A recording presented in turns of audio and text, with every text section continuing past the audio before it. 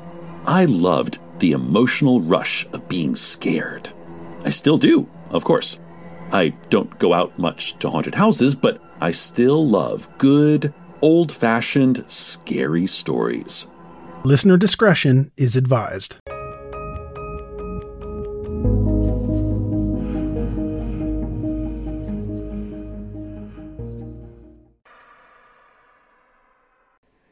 A federal trial began on June 12, 2019, in Peoria, Illinois. The judge addressed the jury and reminded them that the defendant is presumed innocent until proven guilty. The indictment brought by the government against the defendant is an accusation, nothing more. It is not proof of guilt or anything else. The defendant, therefore, starts with a clean slate. Second, the burden of proof is on the government until the very end of the case. The defendant has no burden to prove his or her innocence or to present any evidence or to testify. Since the defendant has the right to remain silent, the law prohibits you from arriving at your verdict by considering the defendant may not have testified. Third, the government must prove the defendant's guilt beyond a reasonable doubt.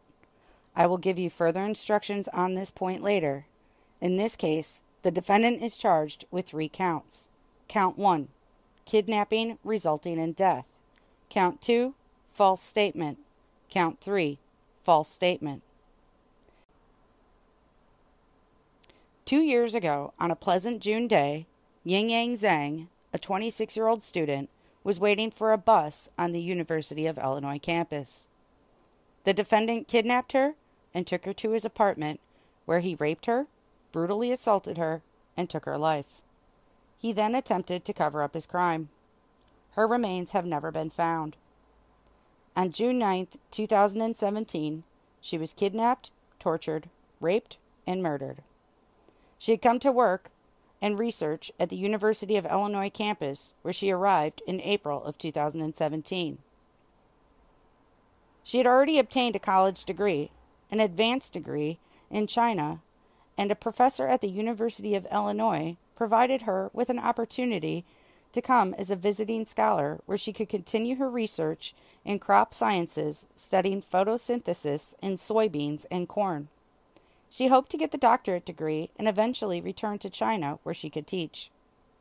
It was her first time in the United States, her first time outside of China. She said goodbye to her parents and her younger brother, as well as her longtime boyfriend and fiancé, who she planned to marry in the fall of 2017. She didn't know anyone at the university and received on-campus housing at first. By June, she was looking to get into an apartment of her own because it would be cheaper than paying for the housing on campus.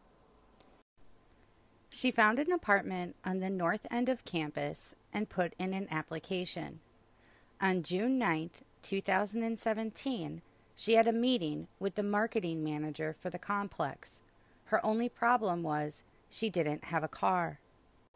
She would need to rely on public transportation to get her from the south part of campus to the north. She had to work that morning and was planning to meet with Mr. Stone, the manager, that afternoon. She sent him a text at 1:30 p.m. letting him know that she was running late and she could meet him at 2:10 p.m. She hopped on the bus 5 minutes later and took it to the intersection of Springfield and Matthews Streets, where she got off in attempts to catch the 22 limited bus which would take her to the apartments that she had a meeting at. Unsure of the bus schedule and the layout of the area, she exited the bus on the north side of Springfield, and she saw that the bus that she was trying to catch was on the south side of the street. She realized she was probably going to miss her bus, so she began to chase after it, frantically waving her arms in hopes to get the driver's attention and have them stop. Instead, a black Saturn Astra passed her heading west.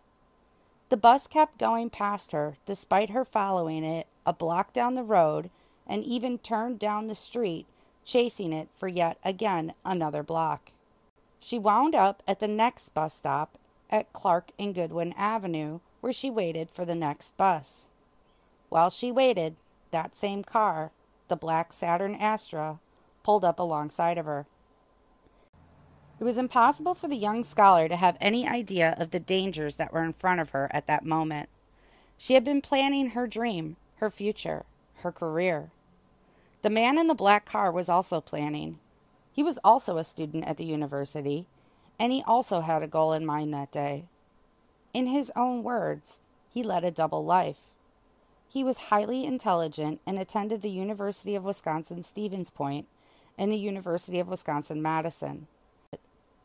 He was accepted into the University of Illinois doctorate program for physics. He met his wife, Michelle Zortman, while attending college in Stevens Point, and in 2013, the couple moved to Champaign, Illinois, in order for Brent Christensen, the defendant, to attend the university. By 2016, the defendant had developed an interest beyond his marriage and beyond his studies. It was a fascination of men acting alone for their own gratification, engaging in multiple murders over an extended period of time. These men are serial killers, and he had a particular interest in Ted Bundy. He enjoyed the movie American Psycho, a story where the main character leads a double life as a serial killer. He took his love and interest and combined it with his natural ability to learn. He began researching and planning how to kill someone.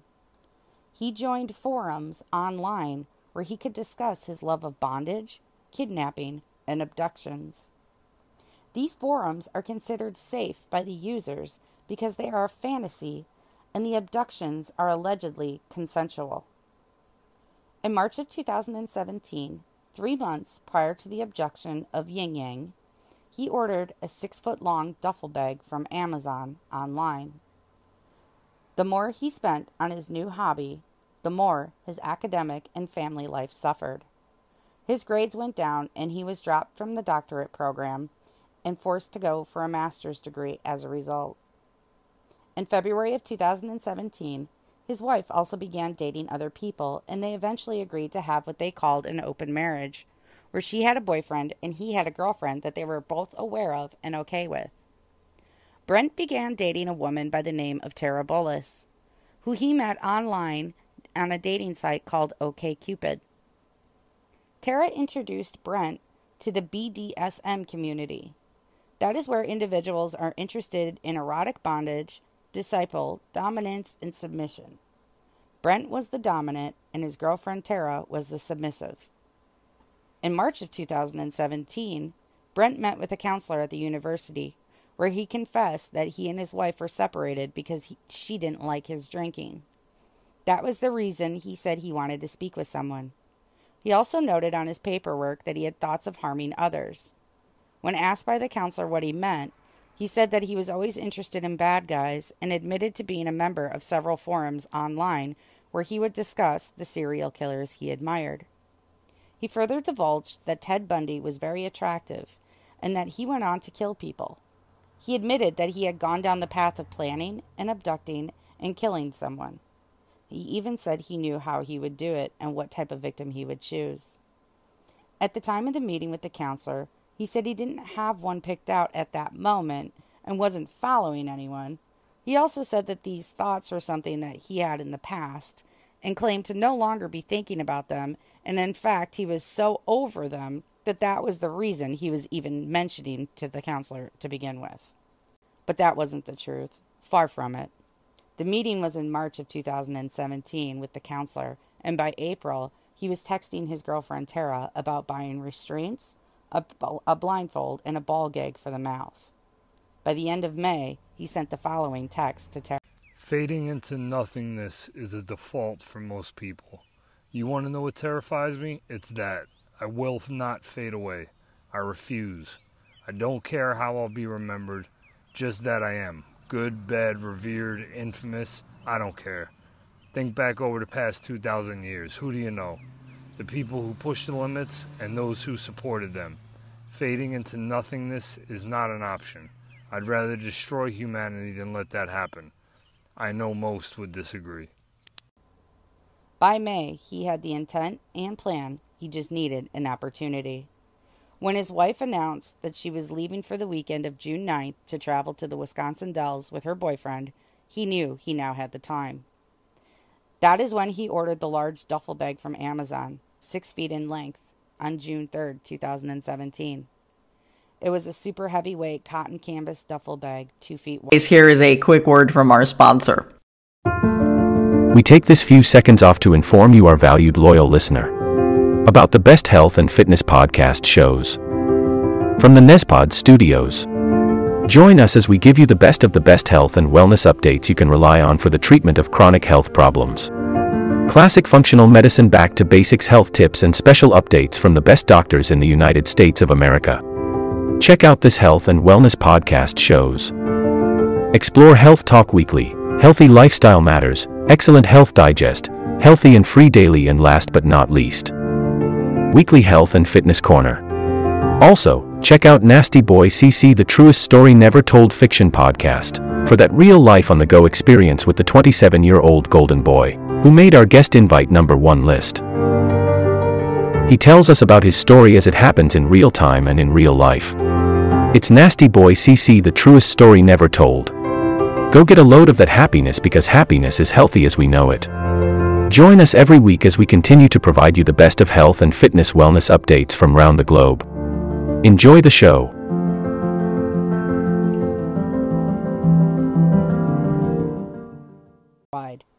UPS delivered it to his apartment 3 days later on June 6th.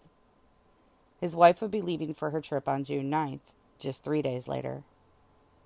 In his forums online, he belonged to one called FetLife, an online forum for like-minded adults who are into the BDSM lifestyle to come together and talk about their interests, and if they felt safe, they could meet up too. He talked with a woman online from that site about kidnapping her, binding her, gagging her, and placing her body into a large duffel bag where he could get her into the car, the back seat, or the trunk without anyone seeing her. On the early morning hours of June 9th, Brent's wife and her boyfriend left and headed off to the Wisconsin Dells for their vacation, leaving Brent alone in the couple's still shared apartment. Brent left the apartment early and arrived at the grocery store around 8 a.m. wearing a black t-shirt and mirrored aviator sunglasses. He purchased a bottle of Admiral Nelson's spiced rum. He then drove around the campus drinking his rum while looking for a victim. At 9:30 a.m., he spotted a young graduate student walking to a nearby bus stop. He pulled up next to her and said that he was an undercover police officer and asked her if he could ask her a few questions. She answered with yes after she watched him pull a badge from out under his shirt. He asked her to get in the car, and she said no, to which he responded with, "Well, if you see anything suspicious, call the police," and drove off. Emily, the young student, did find something suspicious, that encounter with the strange man. She took his advice, and she called the police to report what just happened. She didn't stop there. She also posted to Facebook warning others about a person driving around in a black car pretending to be a cop. Yingying failed to see that warning. After his first failed attempt at kidnapping, Brent wasn't giving up too easily. He still had the plan on his mind. In fact, he sent a text message to his girlfriend Tara at noon saying, "You don't do the anything casual thing, from breathing to fine dining to murder." By 1:30 p.m., Brent was back in his black Saturn and driving around campus again, hunting for an unsuspecting victim. At 1:57 p.m., he was seen driving west on Springfield, which is when he saw Yingying chasing after the bus. He drove down Springfield and circled back around, where he was now headed north on Wright Street, where he saw Yingying standing on the corner, alone, under a tree, at the corner of Goodwin and Clark Avenue. He went around the block, so when he approached Yingying, he was on the same side of the street as her, just as he did with Emily. Similar to his prior encounter, he also stopped the car, and you can see Yingying approach it. They engaged in a brief conversation, likely the same one he had with Emily, about him being an undercover officer. This time, Yingying gets into the car and closes the door behind her. His car heads north across University Avenue in the direction of the apartments that she had the appointment at. But they didn't stop. They kept going. Brent had an agenda too, and he wasn't about to let this one get away. At 2:28 p.m., just 20 minutes after she got into the car, her phone was disabled and no longer receiving signals. The small frame of the 5'4" and 110-pound Yingying was no match to Brent's 6-foot-tall, 200 pounds. He was able to easily restrain her hands behind her back. He took her to his apartment where he brutally raped her. Blood evidence of this was found on his mattress. Her blood was found on the wall and the baseboards, appearing as if it had run down from the walls to the carpet, soaking through to the pad below, and even to the floorboards underneath. She wasn't dead yet, so he choked her for about 10 minutes. He said that she fought for her life before he finally carried her into the bathroom, where he placed her body into the tub. At this point, he wasn't sure if she was still alive or not, so he struck her in the head with a Louisville Slugger bat as hard as he could and broke her head open. As if this wasn't enough, he stabbed her in the neck. She grabbed for it. He ultimately won when he decapitated her. Now, he was sure she was dead. It was still Friday, and he wasn't expecting his wife to return home until late Sunday, maybe even Monday. So that gave him 3 days to get rid of the body. He knew exactly what to do. This was all part of his plan. First, he decided to get rid of her phone, her clothes, and her backpack, which are all still missing to this date. He did keep the mattress with the bloodstains, along with the baseball bat that he split her head open with. He meticulously cleaned his mattress, the bat, and his car. He scrubbed the walls, the baseboards, and the carpet. He went to Walmart on Sunday and purchased a Swiffer and some Drano. He failed to clean behind the baseboard as well as under the carpet.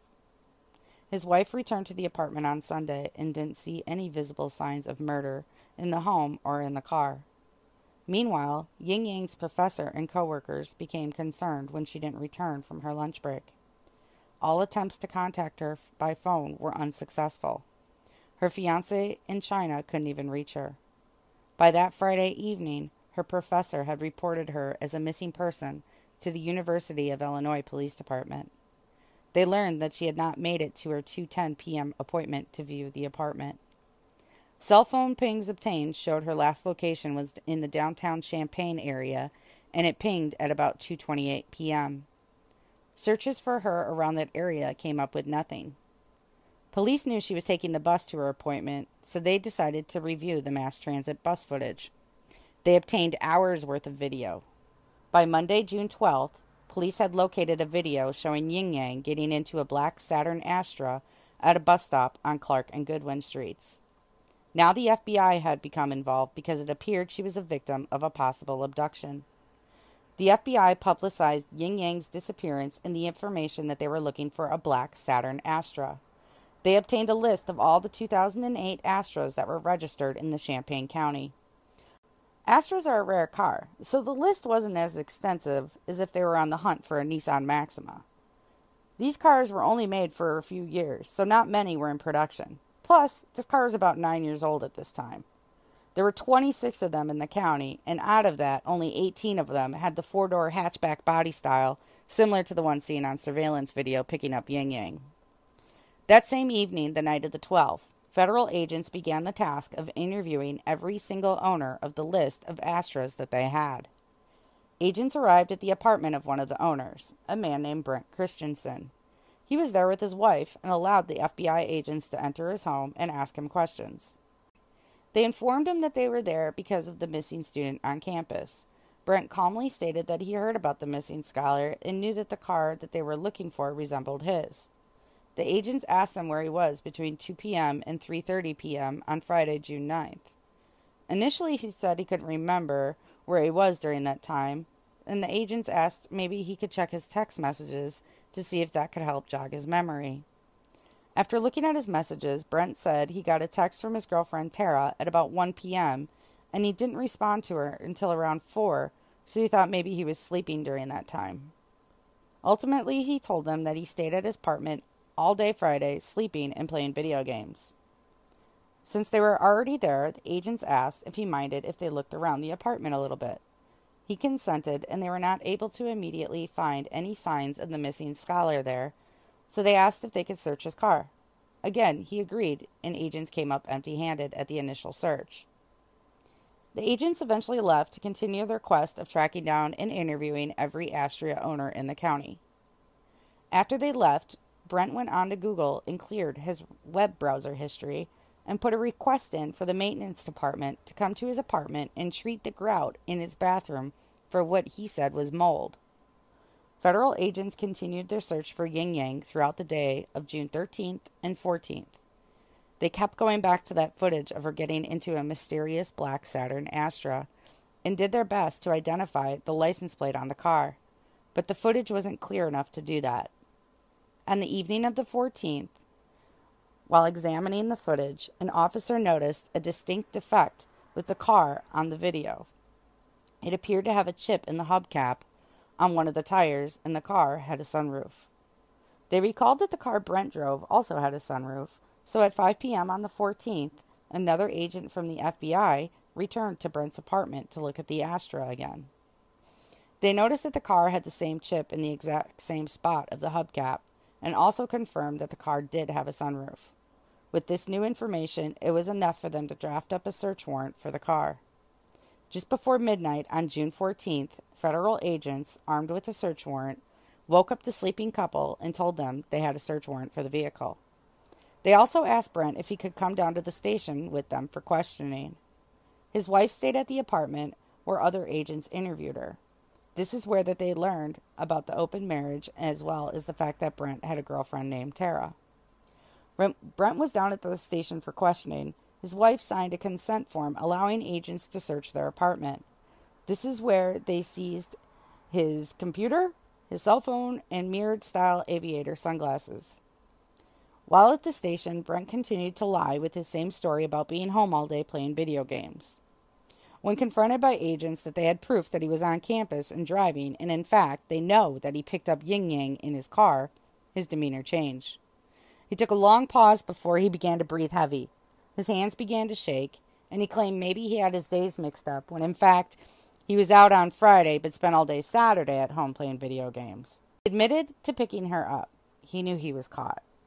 But instead of admitting to all he did, he simply said that he picked her up, but he wasn't aware that it was the same girl who was now missing.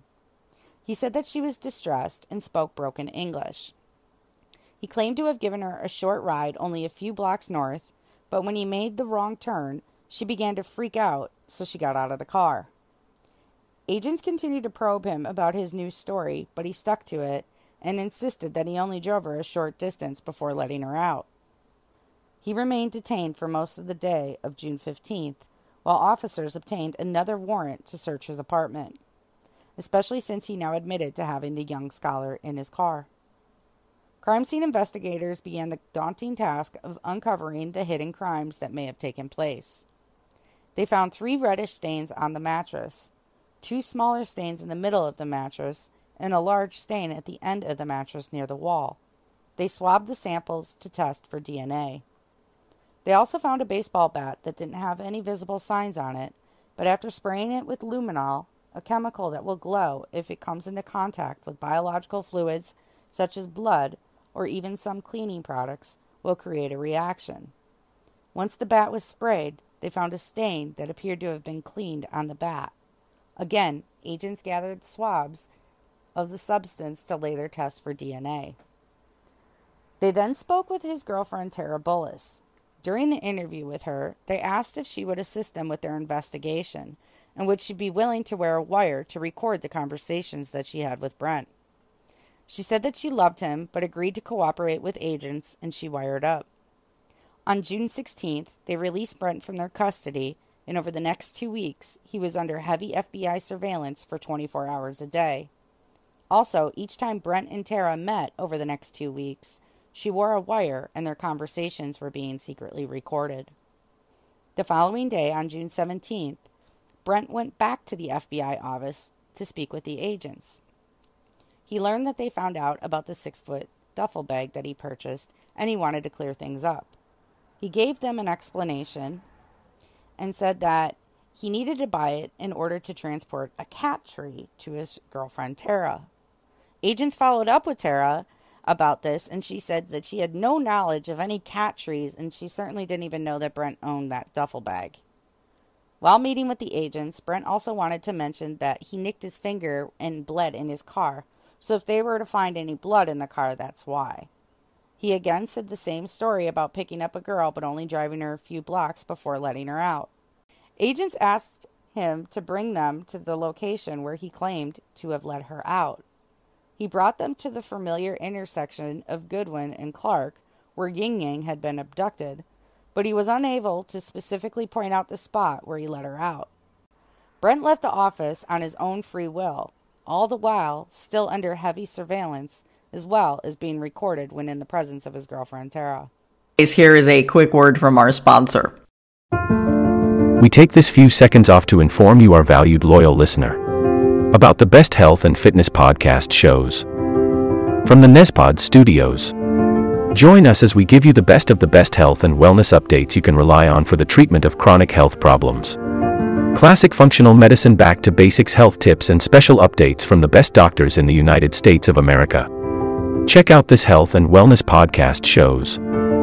Explore Health Talk Weekly, Healthy Lifestyle Matters, Excellent Health Digest, Healthy and Free Daily, and last but not least, Weekly Health and Fitness Corner. Also, check out Nasty Boy CC, the truest story never told fiction podcast, for that real life on the go experience with the 27-year-old golden boy, who made our guest invite #1 list. He tells us about his story as it happens in real time and in real life. It's Nasty Boy CC, the truest story never told. Go get a load of that happiness, because happiness is healthy as we know it. Join us every week as we continue to provide you the best of health and fitness wellness updates from around the globe. Enjoy the show.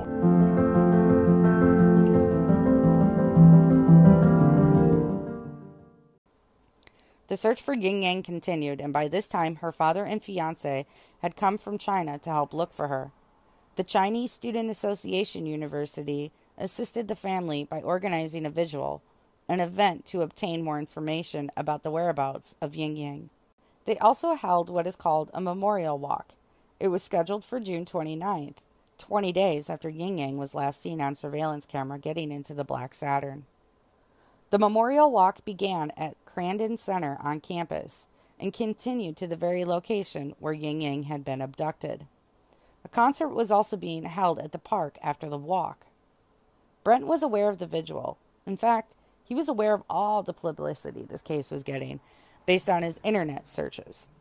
It had gained international attention and was also heavily covered by the media, who was reporting the latest updates as they received them. Brent decided he was going to attend the vigil and also ordered his submissive girlfriend Tara to attend. Luckily for him, he wasn't even aware that she was already wearing a wire and recording all of their private conversations.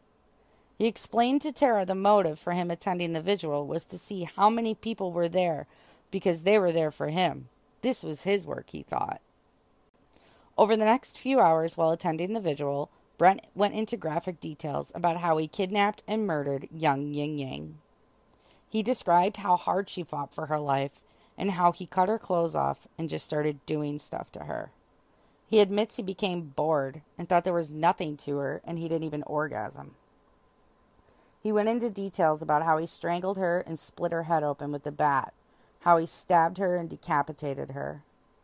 He was aware that the authorities had confiscated the bat by this time, and he made a comment to Tara that they have the bat that he struck her in the head with, but that Yingying was gone and she is never going to be found. He said it proudly, like he was bragging. He went on to note that not just the police had been involved looking for her, but the FBI was too, and none of them had found any evidence of her body. So he made the comment to Tara that, I'm apparently very good at this. The family won't leave until she is found. They're going to leave empty-handed because they will never find her. She is gone forever. Keep in mind that Brent is only on trial for the kidnapping of Yingying, resulting in her death, and for his false statements, no other crimes. But in his conversations with Tara about the murder, he also bragged about killing other victims. In fact, he told his girlfriend that he had been killing since he was 19 years old, and that Yingying was his 13th victim. He claimed that Yingying was the only person to produce any evidence linking back to him, and that he didn't even know the names of his other victims. He stated killing Yingying would be his legacy, and that the last serial killer at his level was Ted Bundy. The FBI at this time has not identified any victims or any evidence linking Brent to any other murders. They did, however, have enough probable cause to arrest Brent, and on June 30th, 2017, they did just that. They also executed another search warrant at his apartment. They brought in cadaver detecting dogs that are trained to pick up the scent of a deceased body. The dogs hit on the bathroom where Brent had previously bragged to Tara is where he murdered Yingying. They applied luminol to the surfaces of the apartment to see if they could detect the presence of blood, biological fluids, or cleaning products. When a black light is shined on the luminol-covered surfaces, if any of the fluids are present, they will glow. Evidence was produced that showed handprints on the drywall and carpet up against and underneath the bed. It appeared that the area had been heavily cleaned. They pulled up the carpet underneath the bed and found a reddish stain on the padding that even soaked through to the floorboards below.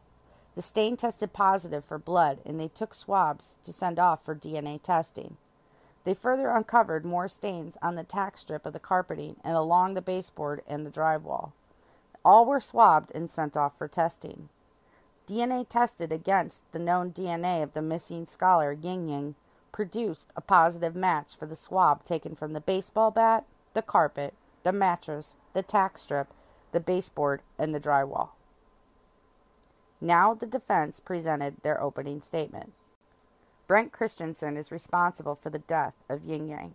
Brent Christensen killed Yingying, and nothing that we do during the phase of this trial is intended or will be meant to sidestep or deny that Brent is responsible for the death of Miss Zhang. So why are we having a trial? The answer to that is Brent Christensen is on trial for his life in this case. There are two phases of this trial. The first is to find him guilty or not of the crimes that he is being accused. The second phase, if necessary, is the sentencing. The defense listed all of the things that the government was presenting in their case as evidence that they found were questionable. They acknowledged that the recorded conversation between Tara and Brent at the memorial walk was obtained, but that Brent was heavily intoxicated throughout the day. You can hear him slur his speech. They also argue for the jury to keep an open mind and come to their conclusion reasonably. They mention the claim that Brent made about killing 12 other victims is nothing but lies, and even the FBI followed through with an aggressive investigation that found nothing. They compared multi-state unsolved crimes in attempts to link Brent, with no such luck. They explained that Brent was in a downward spiral in his life. This is important to keep in mind because they need to understand the frame of mind he was in on the evening of the memorial walk, and the statements that he made to Tara were not to fully be believed. They address his visit with the campus counselors in March of 2017, but state the reason for his visit was to discuss his alcohol and substance abuse problems. This was the result of a conversation he had with his wife, Michelle, about her wanting a divorce because his drinking was causing serious relationship issues. The failing marriage was driving his depression and sleep issues that only manifested when he was failing out of school. He was chronically depressed and stayed home playing video games. The defense also stated that Brent began to experiment with prescription medications and mixing them with alcohol. He had feelings of self-harm in addition to feelings of wanting to harm someone else. Brent was born in 1989 in Stevens Point, Wisconsin. He lived with his mom, dad, older brother, and a younger sister. He was married to his wife, Michelle, by 2011. In the spring of 2013, he graduated the University of Wisconsin-Madison with a double major in both math and physics. He was admitted to one of the most prestigious doctoral programs in the country at the University of Illinois. By the fall of 2013, Brent and his wife moved from Madison to Champaign, Illinois, where Brent successfully completed 3 semesters of the doctoral program, and his wife Michelle worked full-time as a loan officer at a bank. By the 4th semester and thereafter, things began falling apart for Brent. His alcohol consumption increased significantly. He began having problems sleeping, and soon his depression surfaced. He began to miss more classes. His academic professors took notice, and they advised him to seek counseling at the school. Maybe they could address some of the stress he was under. By the summer of 2016, he was dropped from the doctoral program and moved to the master's degree program. That's where everything began going downhill, and by the fall of 2016, he had hit rock bottom. He got straight F's in all of his classes. Michelle, his wife, was also very unhappy with the marriage by this time. Brent had begun drinking out of control and was chronically depressed. He couldn't sleep, which rendered him dysfunctional. As a result, Michelle began seeing another man, a friend she met at work. She told Brent in March of 2017 that she wanted a divorce. This would be the final straw for Brent. Michelle was all he had. They didn't have any friends in the area and didn't keep in contact with the friends they had in Wisconsin. Brent was not close with his family, so when his wife said she wanted to leave him, this left his already fragile mental state open for a complete and total shutdown. 2 days after Michelle told him she wanted a divorce is when Brent finally sought counseling. He said he went there for his alcohol and substance abuse issues, and even said on the intake form the reason for his visit was, "Alcohol and drugs are ruining my life." He told the counselor in the interview that was recorded because she herself was a doctoral student and the session was being documented for her studies, that he had feelings of self-harm as well as feelings of wanting to harm others. He confesses that he can't stop drinking and has even begun mixing Vicodin, a prescription painkiller, with his alcohol. He knew his wife didn't approve of his drinking and that it was pushing her away. He said he was able to convince his wife to stay with him because he offered her an open marriage where they could both see other people, but he noticed how close Michelle was getting with her new boyfriend from work, and he felt threatened. She was the only person in his life at this time, and the counselor even acknowledged that Brent was isolating himself on campus and was failing. The counselor asked Brent about his response to the form where he indicated he wanted to harm himself or others. She asked him if these were thoughts or if he had actually made plans. His response was, "Well, I've made plans. They're pretty far along." When asked if he had made purchases for these plans, his answer was, yeah. Probed about if he had anyone in specific that he wanted to harm, he responded with, "Not really, but types of people, yes." At the conclusion of this session, they set up another one 9 days later. He attended it and was given a recommendation for a local treatment facility that Brent could go to as a one-stop shop of sorts to treat his alcohol and substance abuse problems as well as seek counseling. Brent never went to the facility. Instead, he met a woman named Tara Bullis. The two met on a dating website where he very openly put his reasons for seeking a relationship. He said on his profile that he wanted the company of another woman because his wife was in a relationship and he was desperate for companionship. Tara responded to his post and said, quote, "I don't want to sound like a creeper, but you look gorgeous," end quote. The two of them met shortly after, and Tara introduced Brent to the world of BDSM.